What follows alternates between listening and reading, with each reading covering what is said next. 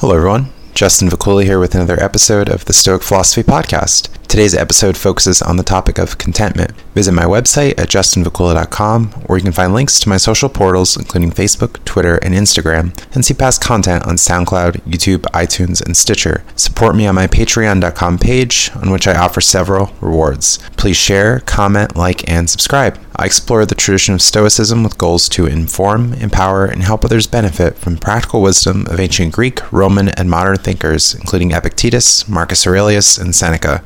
For the Stoics, a main focus is pursuing virtue to attain a well-examined life through practical applications of philosophy, acting with good character, using reason to form accurate, careful judgments about the world, and achieving contentment. Stoic writers focus on many perennial human concerns and urge people to take action, applying what they learn to everyday life. Self-improvement is central to Stoic thought, strengthening and improving one's mindset. How can one be at ease and decide what to focus on, given an overabundance of stimuli, worry, distractions, people, technology, and many other things which compete for your time? Perhaps you find yourself overwhelmed, without direction in your day, and feel guilty due to perceived wasted time. Might your emotions be in an uproar, as Seneca writes in his letter titled On Quiet and Study? What benefit is a quiet neighborhood, he asks, when emotions are in an uproar? For even at night, sleepless moments harass us as our troubles are brought to the light and our worries are changed. What can we do to achieve, as he writes, real tranquility, relaxation, and contentment? We can start by being mindful, recognizing stressors, unhelpful cognitions, unproductive uses of time, and worries which don't benefit us. Perhaps we can change our habits and environments by setting goals, replacing bad habits with good ones, and working to eliminate bad influences where we can. Might a costly lifestyle, as I've mentioned in other episodes, be burdening us as the pressures of making money to sustain a lavish way of living leads us to question our budget, should we even have one? We can make a simple spreadsheet of our spending and try to eliminate things we really don't need. Perhaps cut back on certain expenses, eliminate specific spending categories, and live a more frugal life with fewer worries. Might we spend our time being overly concerned with others' thoughts about us, engaging in rumor spreading and speculation, and continuing to associate with people who seem to take away from our happiness? Perhaps individuals are counterproductive to our contentment, but we tolerate too much.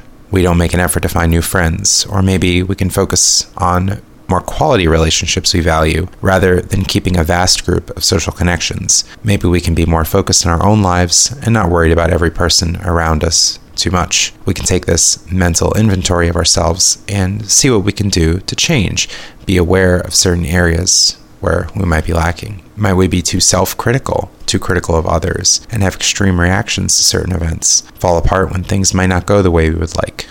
Identifying our deficiencies and accepting our current state with goals toward positive change is a good start, and even something we can be grateful for when compared to not being aware of our deficiencies and not being willing to change. We have set high standards for ourselves, sure, but we shouldn't think of ourselves as failures, bad people, or degrade ourselves. We could see life as a work in progress, in which we can improve as the days pass, even making small steps toward more self-esteem, a more examined life, more purposeful living, and self-improvement. Maybe, too, we can take a step back from certain events and see them for what they are, question our impressions, as the Stoics say, our interpretation of events, not taking things so personally and making quick judgment. Instead, considering different ways to interpret, looking for feedback from others, and not jumping to hasty conclusions. Seneca, he's quite optimistic about the capacity each person has for self-improvement, for positive change, provided they put in significant effort. In his letter titled On Blindness and Its Cure, he writes, "But I do not despair even of a hardened sinner.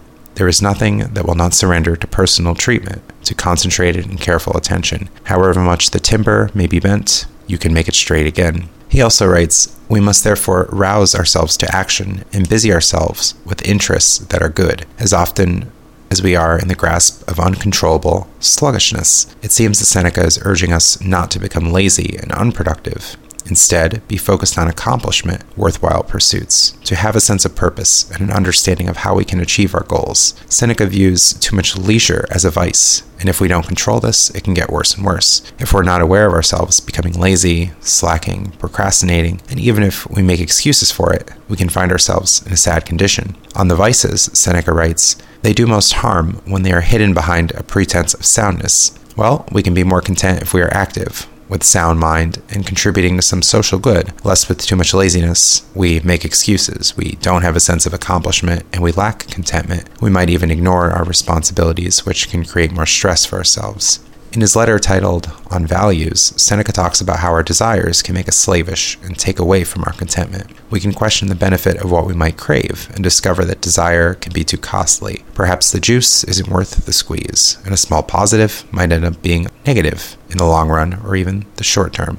He writes, "Some objects are superfluous, others are not worth the price we pay for them, but we do not see this clearly, and we regard things as free gifts when they cost us very dear. We are eager to attain them at the cost of anxiety, of danger, of lost honor, personal freedom, and time. So true it is that each man regards nothing as cheaper than himself.